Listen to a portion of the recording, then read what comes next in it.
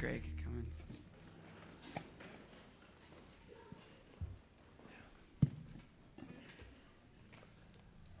Well, I'm glad to be able to be with all of you folks here at the warehouse. Just before the service began, I got to talk with a few of you, and I was so surprised that I don't know if I talked with anybody who had been here more than 2 or 3 times. How many of you have been here, let's just say 5 times or fewer, to the warehouse? Or this year? Look at this. Well, we are really, we are really glad that you are here. We'll hope you'll come back often. Anybody been here 5 or more times? Okay, 12 of us. Well, I'm Greg Waybright. I'm the senior pastor of the church, and occasionally Pastor Albert gives me a chance to come in and talk with you here in the warehouse, and I'm glad for this opportunity. Actually, I wasn't planned to be here. Through this past week, I've been thinking so much about how lives of the followers of Jesus should be different in the world where God put us. And as I've been following the election, the fall election process, I've been trying to ask, what on earth does that look like? Because I've come to see that when we become followers of Jesus, He doesn't kind of zap us out of this world into this heavenly eternal family, but He leaves us here. And the simple, logical conclusion of that to me is that there must be some reason He does and some difference that our lives should make where He puts us. I don't know if you're a student of church history, but in spite of the fact that many followers of Jesus throughout history have sort of pulled away into kind of Christian-like ghettos, Jesus never had people do that. He would call people to Himself. He would teach people. He would be invested in their mentoring and discipleship and growth, and then send people right back out into the world, into all arenas of life, to live different kinds of lives there. And so I've been thinking and praying about what that might look like in the world where God has put us, particularly with regard to the political process. So I'm walking to a little bit of a sensitive area. But in spite of that, I think that what I want to talk to you about will have application to any place in life that God has put you. This morning, as I was talking about it, I talked with people who are in all arenas of life, judicial systems, the people involved in the media, in the arts, in all sorts of different places. And I've been asking the question, what should be different about us in those places if we claim to be who we are, namely followers of Jesus? And one of the places that I find the clearest teaching is in a sermon, of all places, but a sermon from Jesus found in Matthew chapter 5 through 7. And in one particular part of it, it's on the Sermon on the Mount. If you have a Bible, I'd want you to turn there. It's the first book in the New Testament. It's in the Sermon on the Mount, and on this one particular day, a big festival day. Is that what we have after this? Is it like a big feast? Not quite a feast, a little feast. This is a big feast in the northern part of Israel, in Galilee, which was Jesus' home area. It's kind of the blue-collar area of that part of the world at that time. He was there with His disciples. They were kind of ostracized by most people at the time. He pulls them away from the crowd, and He declares this to them. Now, you've heard it before, but somehow I've tried to think, how can we hear it again? Even those of you who haven't gone to church very often, I bet you've heard some of these words before. Just listen to what Jesus declares. I want you to hear now the word of Jesus found in this, the Word of God. You are the salt of the earth. But if the salt loses its saltiness, how can it be made salty again? It is no longer good for anything except to be thrown out and to be trampled on by the feet of people. And you are the light of the world. A city that's on a hill cannot be hidden. Neither do people take a lamp and hide it under a bushel. Instead, they put it on a stand, and it gives light to everybody in the house. So, let your light so shine before people, so that they may see your good deeds, but they will give glory to our Father who is in heaven. And we'll remember this is the Word of God. Now, I'll tell you, I think these are among the most shocking words ever spoken, certainly among the most encouraging. And yet I'm guessing, for those who've rarely gone to a kind of a gathering like this, words like, you're the salt of the earth, you've probably heard that before, right? You say that about your grandmother, Albert? My grandma's the salt of the earth. We say that about people. You may have never known who said it or what it meant, but we've heard that phrase. And for those of us who go to church often, we hear it all the time. In fact, one of the difficulties of talking to you about a text like this is it's possible you've heard it so often that you just don't even notice it anymore. I'm praying that we'll hear it in a brand new way and then think about what difference it might make wherever God puts us in this world and on this earth. So here's what I want to do. I want to ask 3 simple questions, and then I'm going to stop for a few moments and meddle just a bit. Think about what it might say to us as we're involved as followers of Jesus in the political process. Then I'm going to stop and just try to help us think about it all in our individual lives. So, first question. When Jesus declares this, you are the salt, you are the light, who's he talking about? Who is this salt and light? Now, you've got to use your imagination.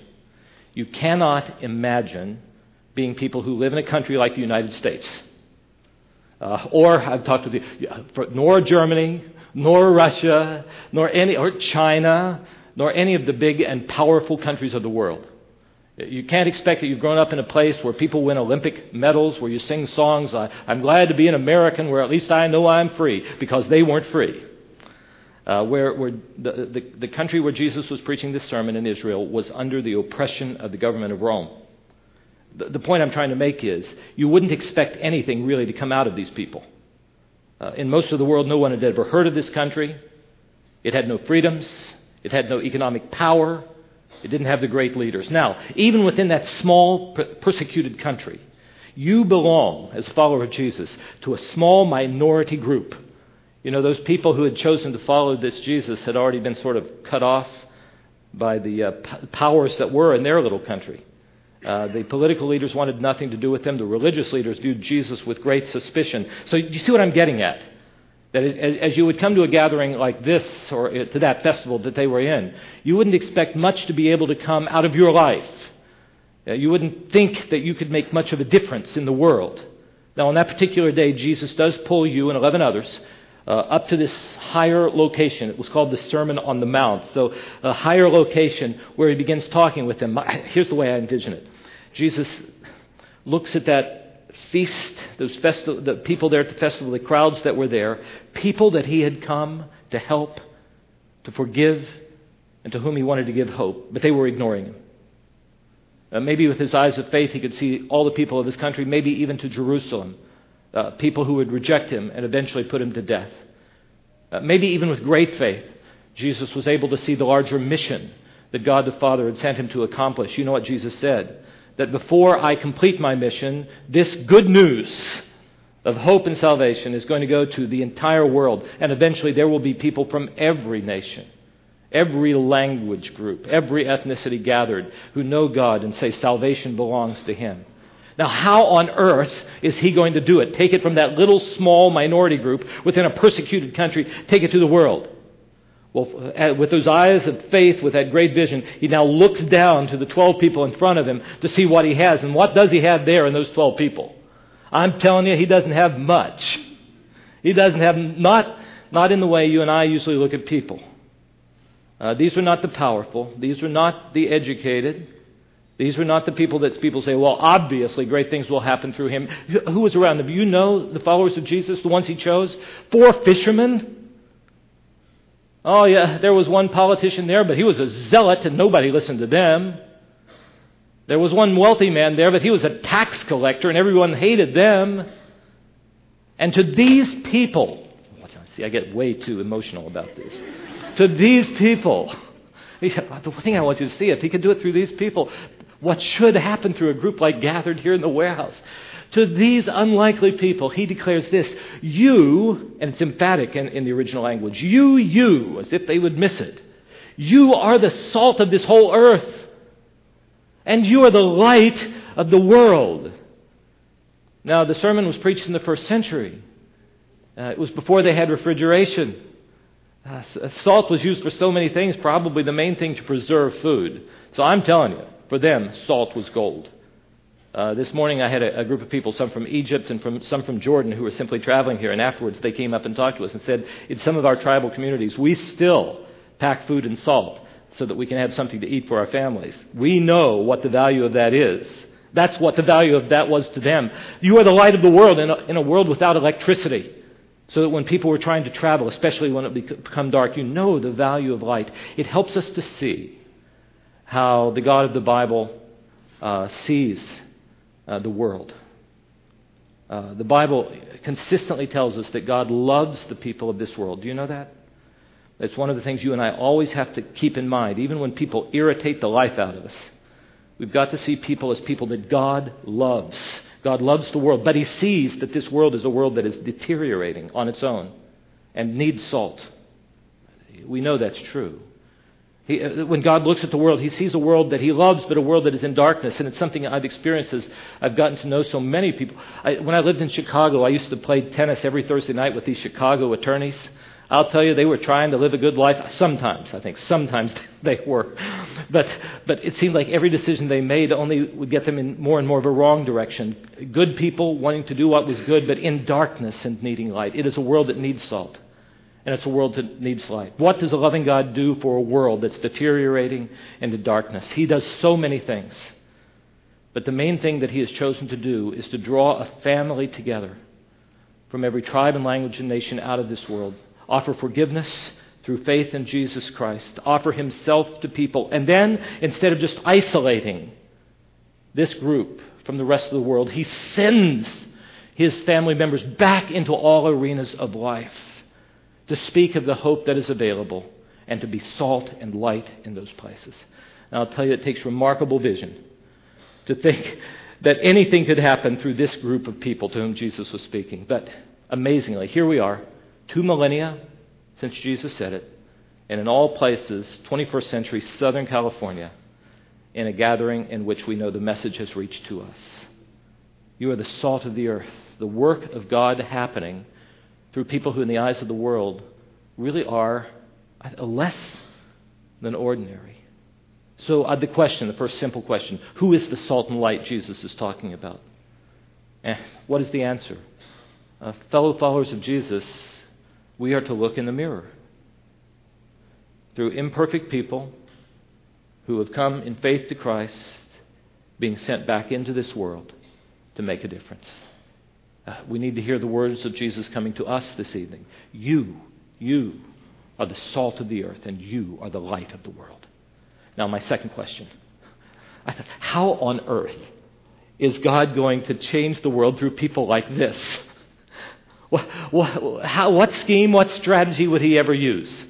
Now, you know, in the jobs that I have been in, especially in the last 20 years of my life, I've read all of these books about leadership and management. You can go to any bookstore and pull them up. And you know, essentially, I thought if we just boil it right down, what would they tell me to do if I had a big mission that I had to fulfill? They would tell me, start with a resource assessment. What do you have? Then begin with the end in mind. You've got to get here. These are the resources I have to get here, and try to develop a strategic plan to be able to get from where you are to that place. Now, I'm not against this. But I want you to see that really the way that Jesus proposes this is really different from the way that most of the strategy books are teaching us to do it today. What would He have done with this group? What did He have in front of Him? Well, these 4 fishermen. Peter, he's out on the water a lot, and he is quite a dynamic, fearless personality. Maybe I could have Peter hijack a warship, I suppose, one of Caesar's warships, and take over the world and for good through military strength. I mean, that would be one way that we would think that we might do it. Or we do have that one politician there. Maybe I could get Simon to go and form a political lobby group and send them all down to Rome and picket the place until they do what we want them to do. I'm starting to meddle already. I'll do much more a little bit later. Or we do have a businessman there. He's got some money. It's gotten through theft and cheating and greed. But Levi, Matthew might get us some money, and we'll put together a marketing scheme. And through great marketing, we're going to be able to get people to believe in Jesus. Now, I'm speaking tongue-in-cheek because I want you to hear me carefully. I believe from the depths of my heart that when we become followers of Christ, He sends us into all arenas. I believe that He sends some of us into the military. I believe that God sends some of His people into places of politics, judicial work, the law. I really believe that Jesus sends some of His people into the workplace, into business, into retail sales. He sends us into public schools. He sends us into all sorts of places. But He doesn't do His work mainly through having those places become the power centers imposing His way upon the rest of the world. He does it by the salt and light in those places being different kinds of people. And I want to show it to you. When you read a sermon like you have in the Sermon on the Mount, just to let you know, for those who don't read the Bible too often, the sermon starts with chapter 5 of Matthew, and it runs through about halfway through chapter 7. When you do what I did today and just pull out 4 verses, we need to look and see what went on before it. What did Jesus say before it, and what did He say afterwards? And it really gives us great insight into how our lives should be distinctive, that will turn us into salt and light in this world. What do you have just before Matthew chapter 5, verse 13? What you have there are the Beatitudes. I'll read a few of them to you. Blessed, it means the life that is lived the way that God would have it to live. The life that radiates shalom and joy. Blessed are the poor in spirit. Blessed are those who mourn. Blessed are those who hunger and thirst for righteousness. Blessed are the merciful, the pure in heart, the peacemakers. What we're getting at are inner character traits. I see we already put it up here. So the first kind of person that I wrote, that is going to be salt and light wherever God puts us, is a person who is growing to become a person of distinctive inner character. What does that inner character look like? I took some of these Beatitudes, these blesseds, and put them into my own language. The kind of person Jesus is talking about is a person who is utterly dependent upon God. You see, rather than us being so self-centered, going into a place just knowing, I'll never fail, I can do it. We'll go into it with confidence, but it's not self-confidence. It's because God has sent us in the confidence that we go in His strength. We are utterly dependent upon Him. We're poor in spirit. We're also people who mourn as we look at the condition of our world. Does it affect you that way? As you see people who are hurting, even if they brought it on themselves by their own sin, do you mourn because of the evil in the world and in our own lives? That kind of person is the kind of person that God uses in places. But that kind of person also loves what is good, loves what is right, wants it to happen, just longs for it, will work for it, hungers and thirsts after righteousness, which is what is right and what is good. But when we look out in the world and see people who aren't right and who aren't good from our perspective, we don't just cut them off. Whatever their difference may be, we don't just cut them off and have no relationship with them. No, we're people ready to, longing to show mercy. Mostly because God has shown us mercy, right? And we are the kind of people that when we see a world where people are fighting with one another in the workplace or in partisan kinds of relationships, we are willing to do that hard thing of stepping in and trying to bring people together and trying to help people to hear one another. Blessed are the peacemakers. And people don't like peacemakers. Did you know? It sounds like such a good word. Have you ever actually tried to do it?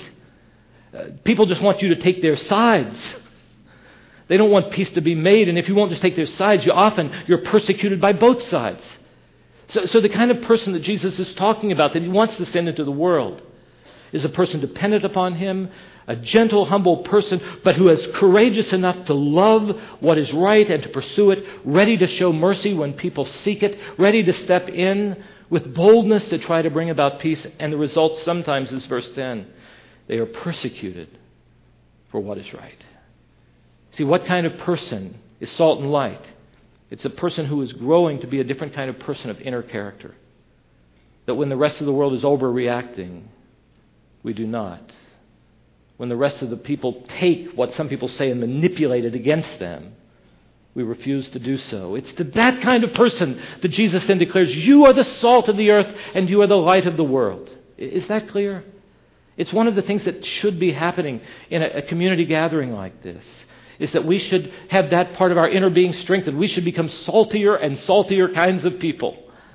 because we've gathered, our inner being should become more of what we would long for them to be and God has meant for them to be. The second thing, when you come to this, after he has declared we're salt and the light, as you come to verse 17, Jesus, for the rest of the sermon, is going to take us back to the Old Testament and take us back to the way that God has said he has made us to live, similar to what we did earlier this year in the Ten Commandments.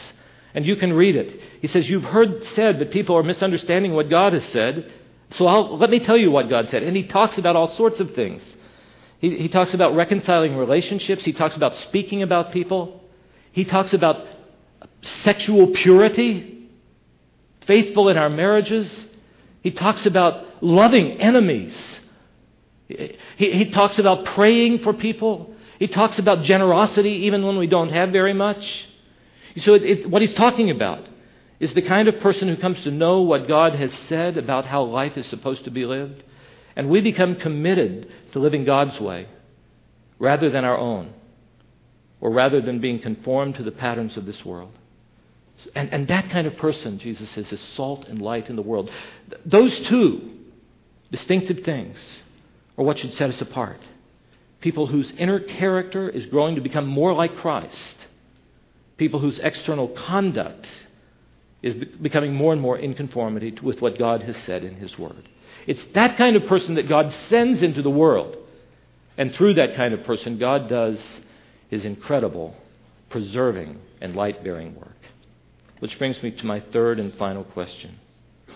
If this is true, that when we become followers of Jesus, he says we are salt and we are light, is it possible to fail, and the way I put it, I think of, is it possible to fail to be what we are? Does that make any sense to you? Is it possible that we who are salt and light can go into a place and not be very salty and not bear much light? And Jesus takes that on. In the very short passage that I read to you, he tells two ways we might fail. And I want you to think about these or make note of these.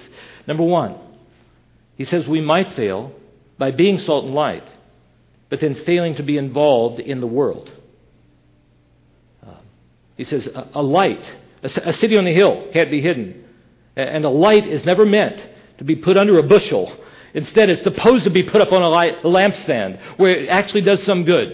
And it brings some light into the world. Now, I'll tell you, you know that when you become a follower of Christ, so many times you would rather sort of pull away from some difficult relationships, right? We'd all rather be in our comfort zones. And it's been the tendency of the church throughout the ages to sometimes want to create these sort of monasteries away from the rest of people, what I call Christian ghettos. And especially in a larger church like Lake Avenue Church, it's so possible to do that. Everything Christian. Christian scouting, Christian body life. Work out only with Christians because maybe they don't sweat as bad as others. I'm not sure. But we can possibly do that. Pull away from the public schools because there's so many things. Withdrawing from the world. The Christian life was never meant to be lived that way. What happens is when we gather in an evening like tonight, we should open up this word so that the light can be strengthened, so that the salt can be made saltier. But the only way that we're going to be what God made us to be and to be effective at it is to be spread out through the world. I'm telling you, put all the light in one place and all we do is blind one another. Have a whole meal just with salt. How would you like that? Well, for some of you, we'll have you have just a big cup of salt for the dessert afterwards. And you know that that's not what salt is supposed to do. Light is supposed to shine into the darkness. And light and salt is supposed to touch that which it is to flavor, that which it is to savor. And so in the same way, you and I could withdraw from the difficult places, the difficult occupations of this world, but then we will fail to be what God called us to be, namely effective salt and light to this world. Now there's a second way that we can fail. We can fail by being involved, but in our involvement in the world, failing to be different from the people around us, living distinctive lives. And in fact, I've come to think that maybe this is a greater problem for us in Southern California. What do you think? I think that the notion that we should absolutely withdraw from society, not as much of that goes on as when I was a boy, Nowadays, of course, we should relate to people in the world, but what happens is often we become much more shaped by those values than us going in as salt and light and making a positive difference there. We can fail, Jesus says, just as salt, if it loses its saltiness, it's good for nothing except to be thrown out and walked on. My mom always used to pray for me, keep my son from being good for nothing. So I've always wanted to be good for something. And in that's what Jesus is getting at. We can go into a place, but what has to happen is that inner character, the way we respond to life and to frustrations and to irritating people around us, and our external conduct must be different from the world, because salt is supposed to be different from the world that it is preserving, and light must be different from the darkness that it is shining into. Now, there's what Jesus says. I think it's pretty clear, and I hope I've been faithful to it. So I want to stop just for a few moments, because I've been thinking and praying about this, and just walk with me through this. See if this is wisdom, see if it's helpful to you at all. But I have wondered how these words of Jesus might be applied to us as Christians in the midst of this political campaign, which in so many ways is so troubling for me. Those of you who don't come from the U.S., you're probably more troubled than we are about it. What should we do in this? I grew up in a time in which, if you go to a church, people would say Christians should never be involved in politics. It never made a bit of sense to me. I read the Old Testament prophets like Amos and Micah and Jeremiah, and I saw that they were always involved in those places, bringing messages to those places where decisions were made that affected the whole of their people. Now, since about the 70s, the pendulum has swung all the other way. And sometimes I get the idea that in some churches, the notion is if we take over the political arena, that's how the work of God is going to be done. Well, it doesn't seem to me that that's consistent either with the message of Jesus. I'm looking to see if anyone agrees with me, since I see a few sort of pleasant looks on faces. I know, though, just in looking at this, that there are two ways that we can fail to be involved, to be salt and light in this arena. And the first is just that. We can withdraw from it altogether and just let it go. But in failing to be involved, we will not make the positive difference for goodness and justice that God has called us to have. I think we know for sure that God has left us here, and this is one part of the world where we have the opportunity to be involved. But the real question is, how? So I've written down 4 guidelines. And I know that I can't tell you who to vote for, and I'm not going to start a political rally, but I'm going to just try to give us some guidelines. And I found, as I was speaking with folks from all over the world, they said, these are as appropriate for us where we come from as they were here. See if you think they are. Number 1, for those of us who are genuine followers of Jesus, we have a new ultimate allegiance. Just mark it down. Our ultimate allegiance is to what I call the kingdom of God. Paul said very, very clearly in Philippians 3:20 that we now have become citizens of heaven itself. So we have a new Lord over every other Lord in this world. We have a new king over every king. We have a new president over any president. And that is the one to whom we have an ultimate allegiance. We are Christians, followers of Christ. Now, in one sense, that helps us to have much more appreciation for imperfect governments, doesn't it? Because we don't expect them to be perfect. We don't think that there is any kind of government. That when I hear the politicians saying we're going to get rid of greed in Wall Street, I wonder how on earth do they think a political structure can get rid of greed in the human heart? We don't expect that to be able to happen. So with realism, and hopefully with a lot of humility, you and I live in this world fully aware that political change, no matter what propositions pass or fail, no matter who is elected or who is not, that those political structures in and of themselves will not usher in the kingdom of God. They will not strengthen our marriages. They will not get rid of self-centeredness and greed. They will not set us free from addictions, because simple structures aren't going to change the human heart. So you and I have an ultimate allegiance, and that allegiance is to God. And that's the first guideline that I want to give you. Number 2, the normal course of action in any country I think that God puts us in, the normal course of action is that a follower of Jesus will be a good citizen. So even though our allegiance to God should transcend any other loyalties in this world, have priority over any other allegiance in this world, in the normal course of life, we're guided by texts like Romans chapter 13. I'll just read you a part of it. You probably know it. Paul, writing to Christians in Rome of all places, the central political arena of the first century world, writing to people in Rome, he said, listen to me, everyone must submit himself to the governing authorities. For there is no authority in this world except that which God has established. So the authorities that exist, the Bible says, have been established by God, and they are there for your good. Now, the implication of this simply gives to me a sort of rule of thumb, that generally Christians in any country, in any nation, will be known to be good citizens, people who can be trusted to follow the laws of the land. Now, you might say, well, Paul could write that. He must have lived with a much better politic, a much better government than we live with. Do you know anything about first century Rome? It was probably the most violently anti-Christian government in the history of the world. It's the one under which Paul himself died. And yet he would say this about it. Now, again, listen carefully. There's so many nuances with all of this. But listen carefully.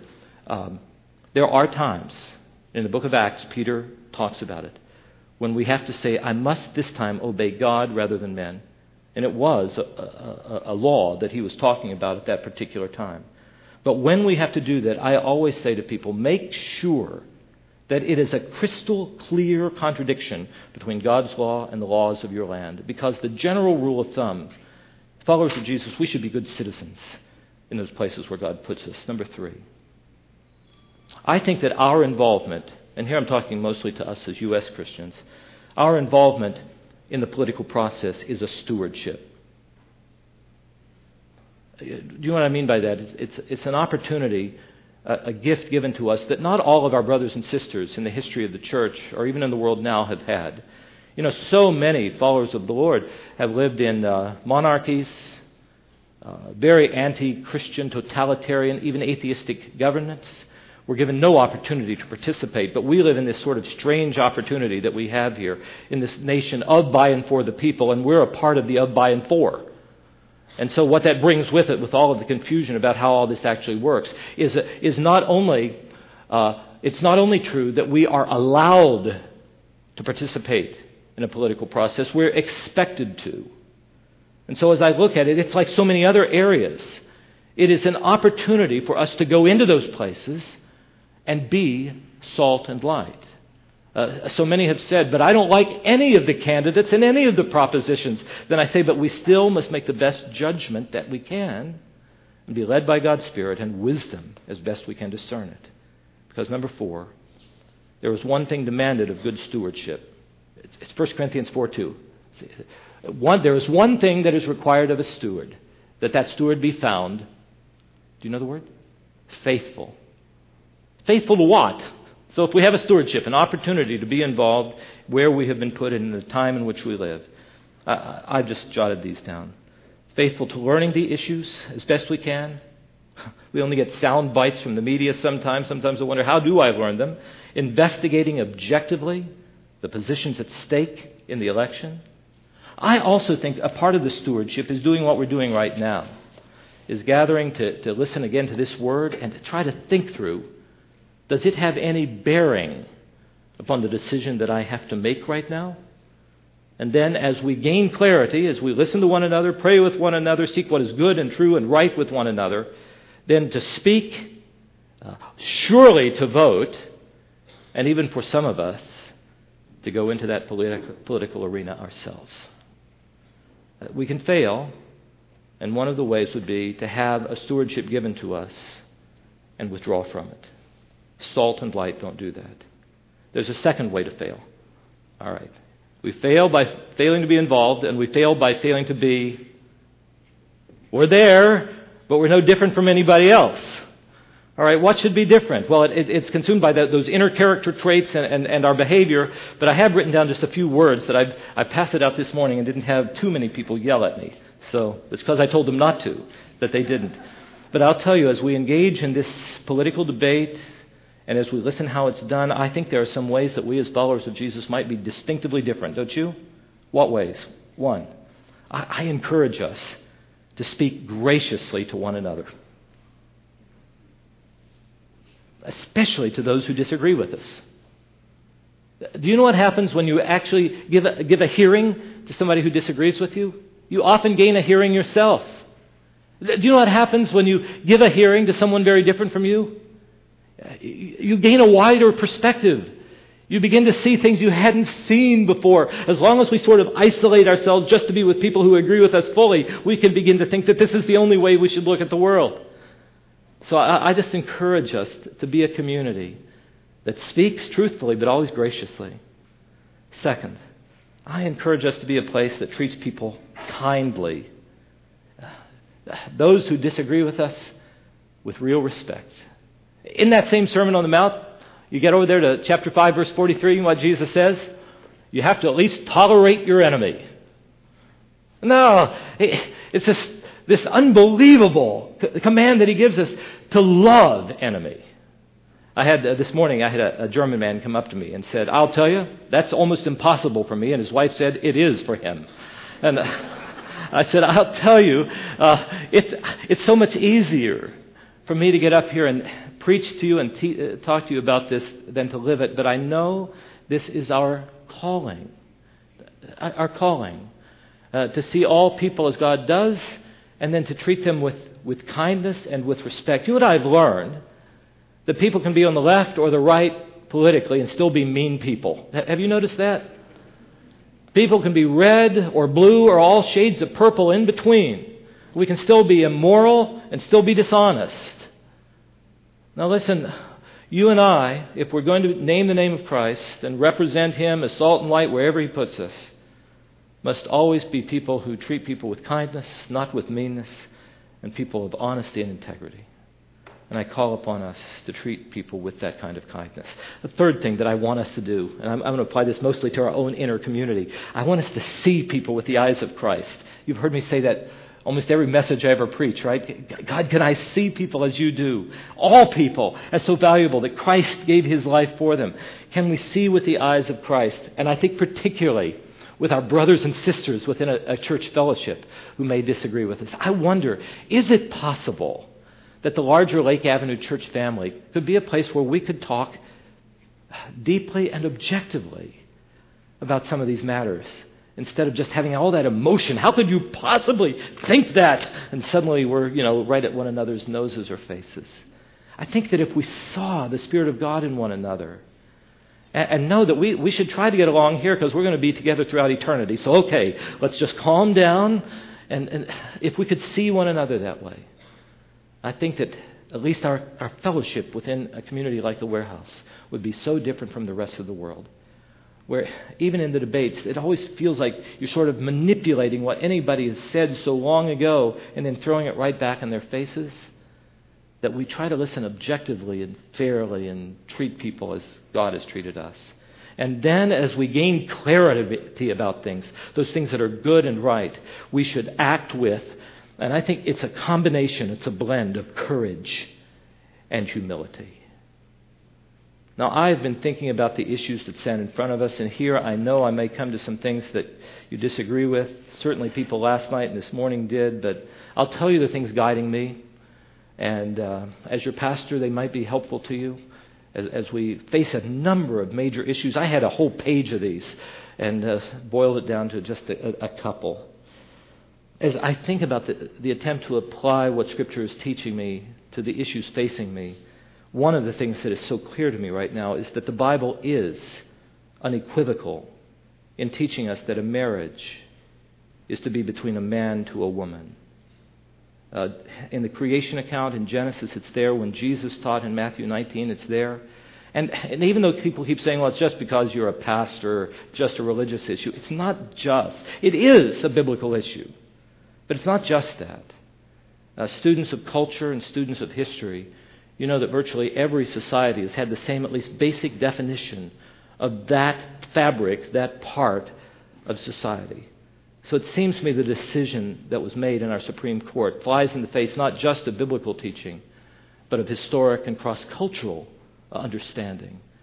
And for me, that's guiding me, and I think it might guide some of us. with regard to Proposition 8 that stands in front of us. A second one that's clear to me is that when I read the Old Testament from the beginning to the end, it's clear to me that any good government should care for and should provide for the poor and the struggling and the one that feels marginalized and outcast within its boundaries. Any government, any king was required to care for at least three kinds of people in ancient Israel. Do you know what they were? They were the widows, the orphans, and the foreigners, the ones who had come from outside the country into the country. Widows, orphans, and foreigners. What do those three people have in common in the ancient world? They were the three groups of people that were left out of the social support system, which was almost exclusively within the family. And so these people were without family.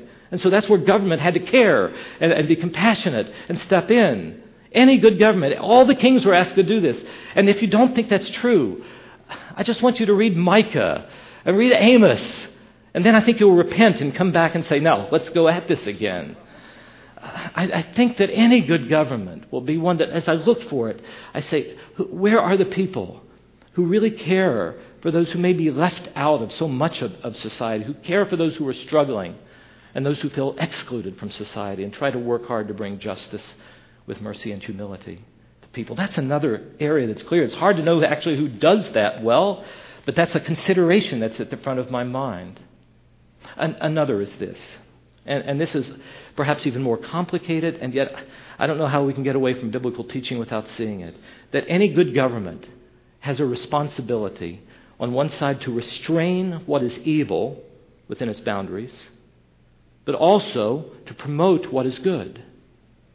You know, any authority in our world is supposed to do this. Those of you parents with children, one of the responsibility of a good parent is to try to make sure that we restrain evil in our home and we promote and reward what is good.